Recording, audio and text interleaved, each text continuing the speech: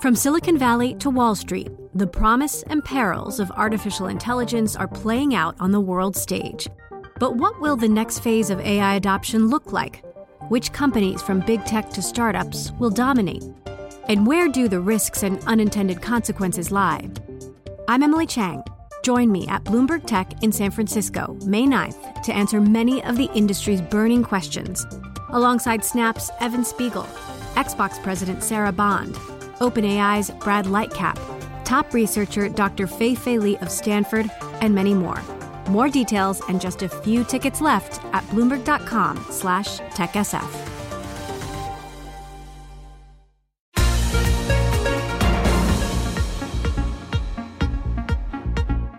Welcome to the Bloomberg P&L podcast. I'm Pim Fox, along with my co-host, Lisa Abramowitz. Each day, we bring you the most important, noteworthy, and useful interviews for you and your money, whether you're at the grocery store or the trading floor. Find the Bloomberg P&L podcast on Apple Podcasts, SoundCloud, and Bloomberg.com.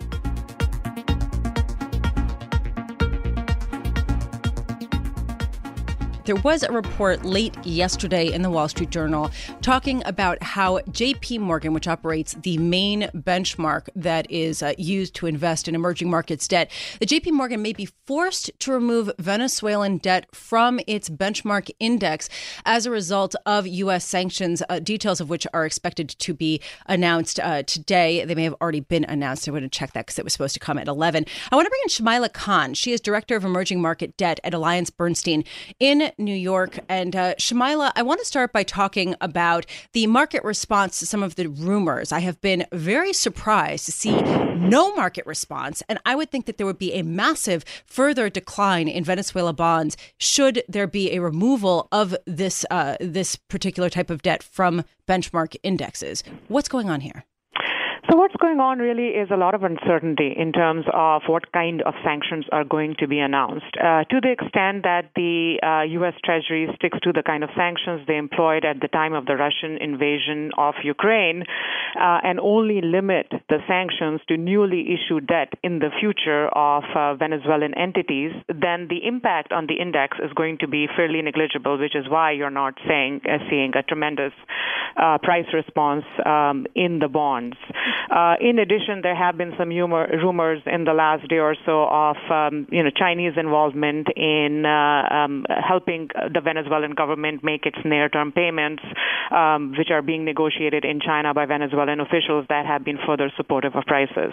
Wow, that's really interesting. I just want to bring you some headlines related to this. So President Trump has just, as we were introducing you, Trump signed an executive order on new Venezuela sanctions that include some ban in dealing in new debt and equity from the state-run oil company, which is trades under the ticker PDVSA, as well as Venezuela government-issued debt and equity. We had been hearing that this could be potentially nuanced so that it wouldn't necessarily affect people in the U.S. trading existing bonds between each other, but we still need to parse through the details, and we will bring them to you when we get them. But Shamila, what about from your perspective? Does AllianceBernstein own Venezuelan debt? Have you been selling your holdings of it, and where do you expect to go from here with those holdings? So AllianceBernstein manages a number of funds that are benchmarked to emerging market sovereign indices that include Venezuela debt. As such, we are holders of Venezuela debt. But our stance in Venezuela has been very defensive for some time. And the way we think about Venezuela is really take a very strong fundamental stance with respect to this country's future, with respect to ability to pay back its debt. There is no real reason Venezuela should be in the economic situation it is in right now. It has a lot of resources, and it definitely does not appear to us a solvency issue, but rather a liquidity issue, and the fact that the country does not have a credible regime and has not been able to attract investment into the country. We do not see the current situation as a sustainable situation. We do believe that there will be a change in the future which will lead to a better economic situation in Venezuela, And when we are putting together our exposures, we keep this fundamental view in mind because our investments are always forward-looking as far as fundamentals are concerned. Well, Shamila, I just want to give you the opportunity. I mean, if you're talking about the country's ability to repay its debt or potential ability, what about the potential ability of the country to restructure itself? I mean, that doesn't look like it's going to happen, at least internally. And have you had any pushback from investors who say, you know what, we really don't want our money being lent to any entity that is supported by such a repressive regime? That's absolutely true, and that is something that we don't think is sustainable. We do not believe that the repressive regime is a sustainable regime in the near future. And in the medium term. As a result of which, we believe that there will be a change to a more credible regime, which will be able to put together policies, and that is what we are looking for in order to be less defensive in our positioning in Venezuela. Right. The other thing to keep in mind is that prices are already at very depressed levels. They are at all-time lows for many of the bonds, and they are trading below what has been historically the recovery rates on emerging market sovereigns. So to a great extent, this country is already pricing in a restructuring of its external debt. Shamila, so given the fact that we are getting now new sanctions by the U.S. on Venezuela debt and equity, do you have any sense of how this could affect your day-to-day? Does this change anything about the way you approach investing in Venezuela? Well, we were expecting sanctions from the United States, so this is something that we have taken into consideration when constructing our own portfolios. And at this point, as we are really seeing the headlines come out as we speak, from what I can understand, based on what I'm reading right now, it is a ban on dealing in new debt, which is debt which will be issued in the future, which should not impact any of their existing debt. There are some headlines about certain bonds possibly getting impacted. It's unclear to me which bonds those are. But what we have tried to do is limit our holdings to the Venezuelan bonds, which we believe will not be controversial with respect to payments and are generally accepted by the opposition as legal debt. Thank you very much for being with us. Shamila Khan is the Director of Emerging Market Debt for AllianceBernstein. And once again, President Donald Trump has signed an order that imposes new U.S. sanctions on Venezuelan debt. This is new debt from the government as well as from the state oil company PDVSA.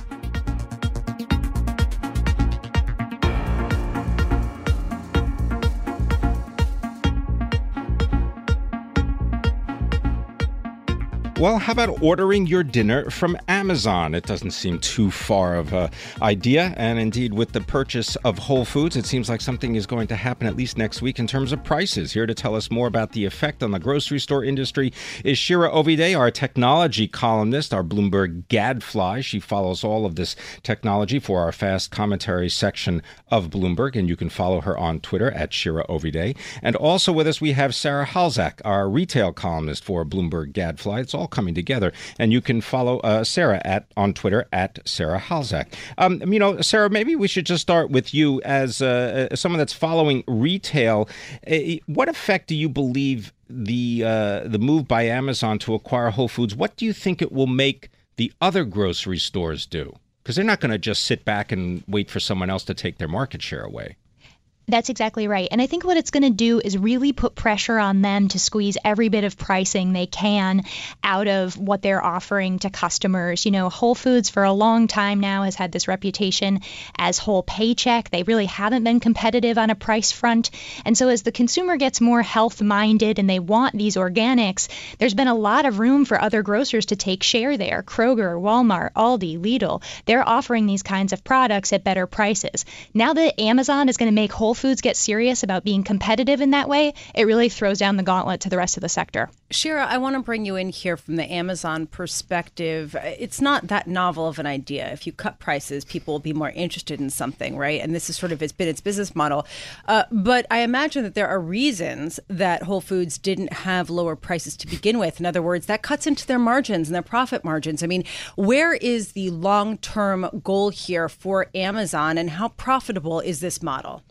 It's a fair question. I mean, it's worth noting that even a grocer like Whole Foods, albeit an expensive grocer like Whole Foods, has significantly better operating margins than Amazon, right? You're talking 5% in the last quarter for Whole Foods, 5% operating margins, and 2% operating margins for Amazon. So it's weird when you acquire a grocer and you're buying a higher margin business than what you already have. But look, you saw what Amazon did right away, which is really, it just shows their ruthless genius, which is they set out on day one to change the perception of Whole Foods as this expensive place to buy fancy groceries. That, they use the word savings and, organic foods for everyone several times in their news announcement yesterday. And it's really about changing the perception and getting more people in the door and starting to steal that market share from other grocers.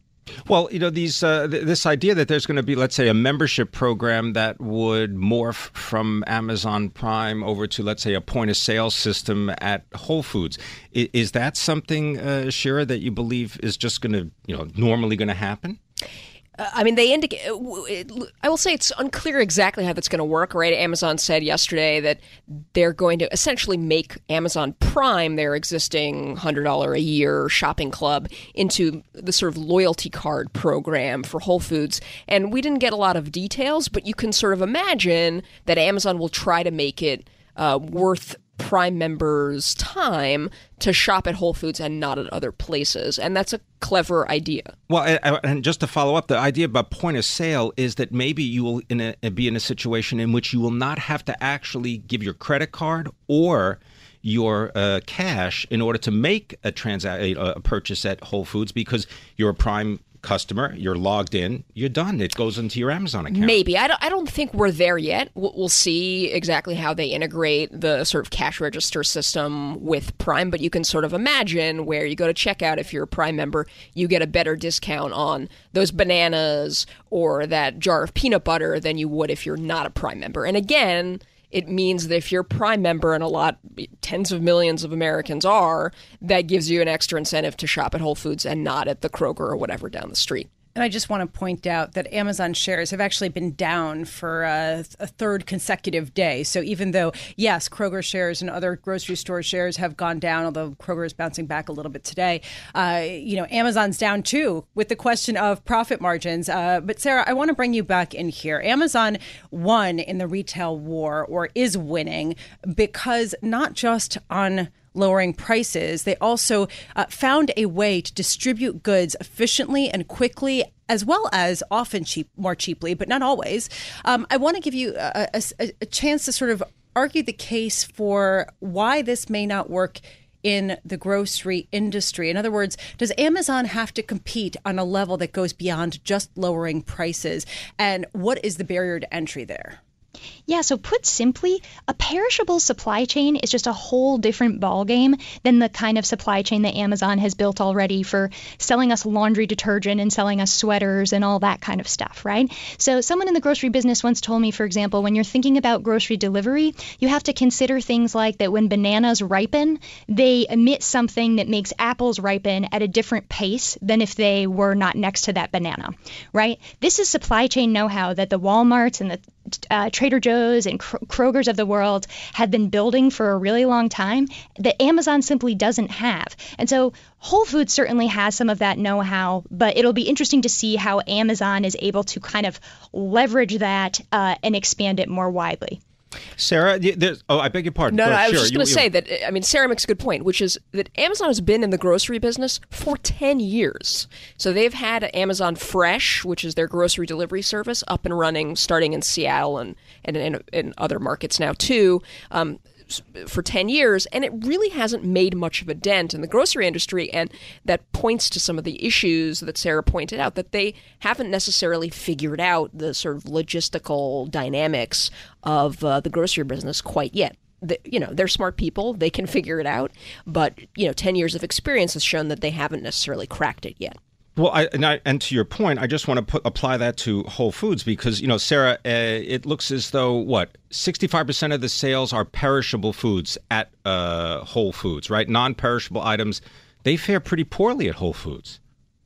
They do. And I think that sort of gets to this idea that, people are willing to spend a little bit more for the things they're putting inside their bodies, for feeling like they're having grass-fed beef and, chicken that's not treated with antibiotics. They're willing to plunk down more money for those kinds of things. But man, for toilet paper, they're just not willing to pay a premium. And so that's one challenging thing they'll have to contend with. I think it's really interesting to note that back in 2009, when Whole Foods had only 273 stores, some research from Cantor Retail shows that 7% of shoppers said during that time period they visited Whole Foods on a monthly basis. Now they have over 400 stores. The share of shoppers that visit them on a monthly basis is virtually unchanged. Wow. So they're really having trouble growing the base of customers who are interested in their product. And I think that packaged dry goods price issue is a big one. Thank you so much for joining us. Great insight. Sarah Halzak and Shira Ovide, both Gadfly columnists. They jointly wrote a column on this issue that's fabulous. Check it out, Bloomberg.com/Gadfly. Also on the Bloomberg at NI space Gadfly.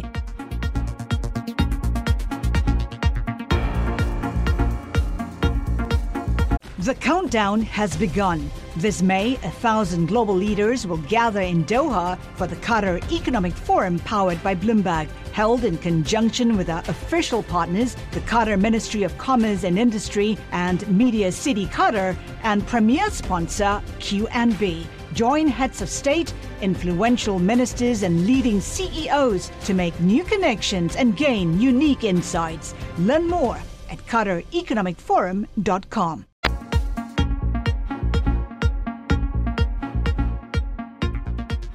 The National Hurricane Center says that the storm, Hurricane Harvey, has maximum sustained winds of 110 miles per hour.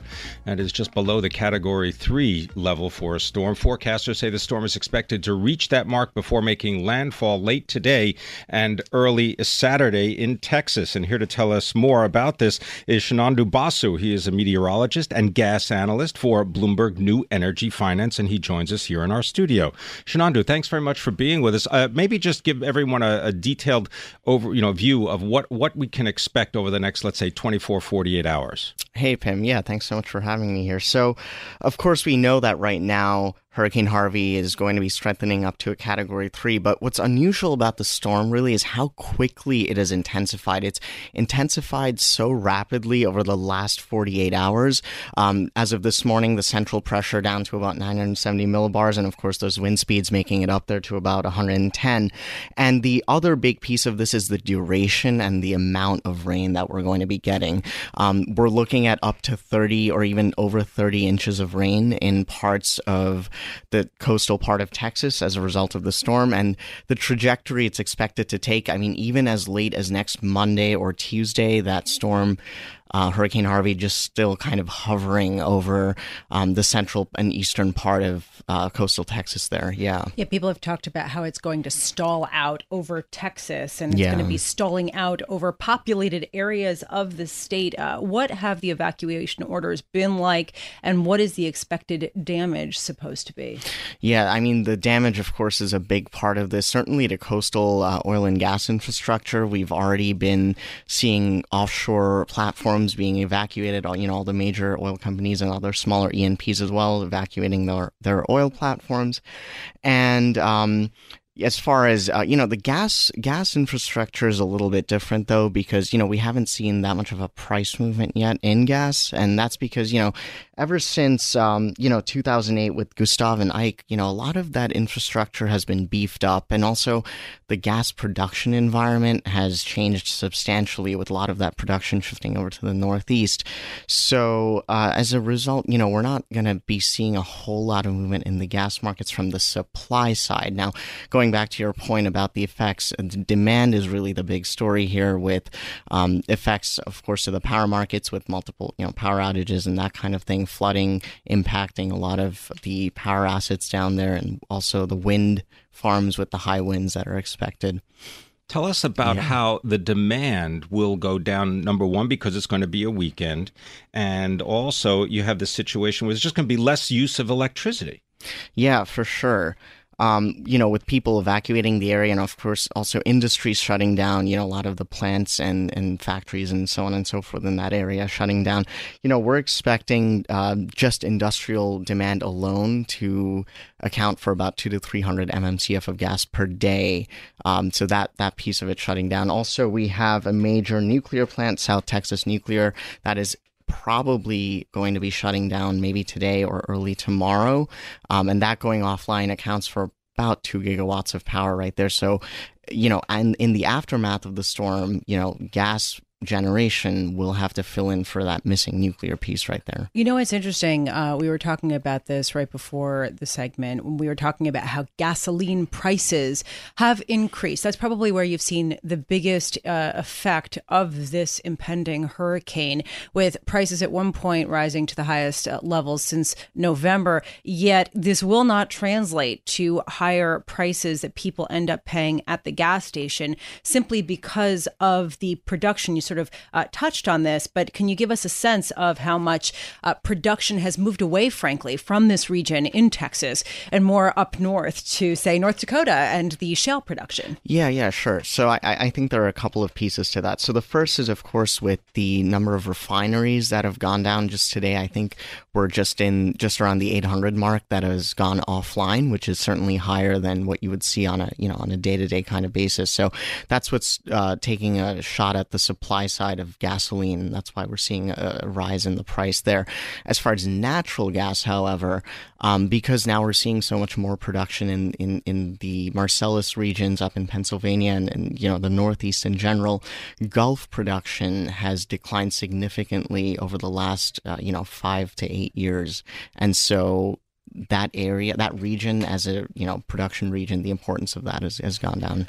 Real quick, when was the last time that we saw a storm of this magnitude actually hit landfall in the U.S.? In the U.S., in Texas, 2008 that was the last time we had Hurricane Ike. And is this going to be more or is this going to be weaker or stronger than Ike? It's going to be about the same or a little bit stronger. Yeah, especially with the precipitation and the rain. Yeah. Definitely important to watch. And anyone who's listening who is in that area, please be safe. I am very concerned. It sounds like it's going to be a lot of rain and a lot of flooding and certainly very messy at the best and potentially life-threatening at worst. Shenando Basu, thank you so much for joining us. Thanks. He's meteorologist and gas analyst for Bloomberg New Energy Finance, talking about Hurricane Harvey.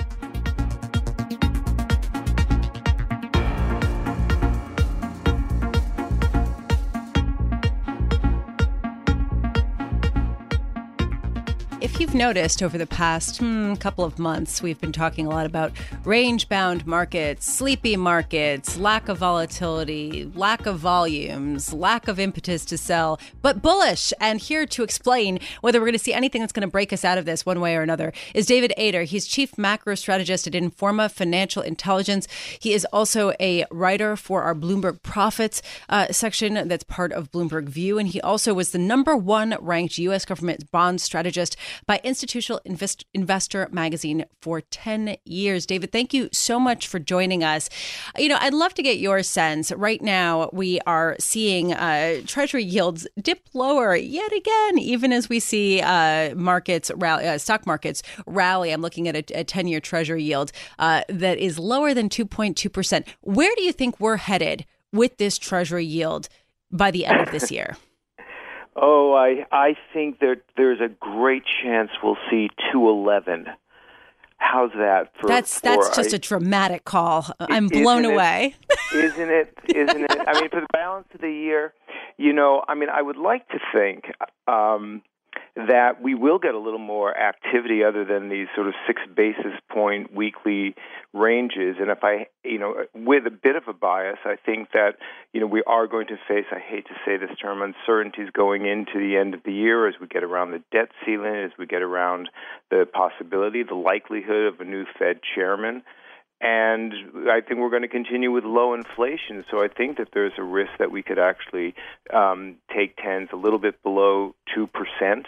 But I would not get overly excited. I do not think there's going to be a big directional play in yields for for the balance of this year and very possibly into next year, which raises a whole new set of questions. Well, we've been getting a lot of warnings. I guess whenever things feel like they're getting stagnant, we start to get a lot of warnings of terrible things to come. And we've gotten quite a few of them from some pretty big investment managers that, the end is nigh and that markets are going to collapse and that, we're going to have a real correction. Do you agree that there is something that's imminent and sort of bad that's percolating under the surface? And if so, where are we most at risk of seeing some kind of problem? Oh, I think there is. I think that there's a big, huge thing under the surface. I just don't know whether it's going to prove bullish or bearish for interest rates, and I don't know what it is. I mean, look, the economy it doesn't seem to be accelerating. It doesn't seem to be decelerating. We're dealing with sort of this muddling that we've dealt with for a very long time. The machinations out of Washington, the antics between the White House and the Congress, have I don't know if I want to use the term jump the shark, but I think finally the risk markets are losing their patience. So whether it's about some fiscal stimulus or whether it's about tax reform, and we start putting that off into next year with the potential of a default, certainly over the debt ceiling, I think likely to reside with us through October. And then the question about what is the balance sheet reduction going to look like? And I think all those things are going to put more stress on risk assets than on the Treasury market. So I would say that's where the risk is. I mean, valuations, of course, are high. Credit spreads, for example, are tight. Buybacks have slowed down. So that is where I think we would feel it. Well, David, what are you recommending that clients do then? Oh, do what cash under your mattress. Just, freeze-dried food, cash, and hunker down. Wait. Hold on a second. How much cash, and when did you start and to say... And how much freeze-dried food? And how much freeze-dried food? and cans or packages? No, but have you been recommending over the past few weeks that people build their cash stashes, or is it over the past year, and how much? No, and realistically, I think that from a portfolio, from a fixed income, now we're talking on the fixed income side, I think I would retain a fairly good front-end cash position, and then I would have a barbell portfolio with exposure at the long end, again, because I don't think that we're seeing any inflation problems. So the barbell portfolio would allow me to, if we, for example, were to see a Fed hike or if we were to see opportunities, I want to have some cash on hand to take advantage of it in other asset classes. So I think that the barbell portfolio for now is the one I would like. And I think also, I don't think the Fed's going to hike this year, and next year I think we'll get a new Fed chairman. Presumably they'll be dovish. Trump likes low interest rates, but I do think that there is still some risk that the front end is going to get a little bit nervous about the Fed as we approach next year and we get past the debt ceiling situation. So I think the barbell portfolio is the one that makes the most sense to me, and in terms of a duration exposure to a benchmark, I would be a little bit long duration now. Well, David, when do you throw in the towel? I mean, I want to know because, you'll be the last bear standing. When I throw in the towel. Yeah. I think in these coming weeks, in these coming months, we will get obviously more information on inflation. The Fed has always talked about that or has been talking that, ultimately they'll reach their targets. I do not care about the dot plots. I don't really care about their own expectations. I want to see what the data is going to look like. David, I have to wonder, people lament that this market has been neutered either by financial regulation or by so many years of Federal Reserve interference. But are we just seeing a market that's normal, that's moving back to a model where people actually have to look at data and actually look at the companies and not just wait for what comes out of the lips of central bankers? We always look at it, and if you're an economist or you're a strategist, you historically and academically we rely on the data. But we've had data up, we've had it down, and the Treasury market generally, the yields are staying in a range. So we will get back to it. We still need to look at those factors because it will impact central bank policy here and around the world. But the quantitative easing that's still going on elsewhere, the continuing reinvestment, which the Fed is doing, even if they're going to begin tapering, I do think has put restrictions on the volatility that you would otherwise be seeing in the fixed income markets. That slowly, gradually, glacially is coming off. So I don't see drama. But I do think, in a few years, we'll probably get ourselves back to a more normal environment. Having said that, I still think that there's a generational issue that interest rates are going to be lower than we might otherwise have seen just because we are in a sort of a muddling growth mode. I want to thank you very much for joining us. David Adder is the chief macro strategist for Informa Financial Intelligence.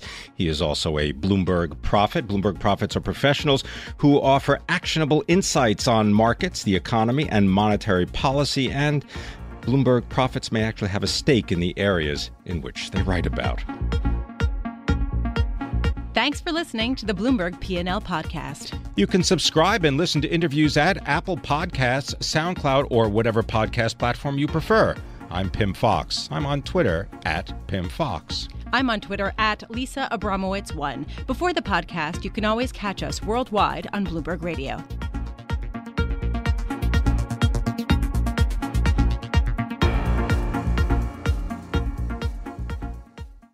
The countdown has begun. From May 14th to 16th, 1,000 global leaders will gather in Doha for the Qatar Economic Forum powered by Bloomberg. Join heads of state, influential ministers, and leading CEOs to make new connections, gain unique insights, and uncover valuable opportunities in one of the world's most rapidly rising regions. Request your invite for this exclusive event at QatarEconomicForum.com.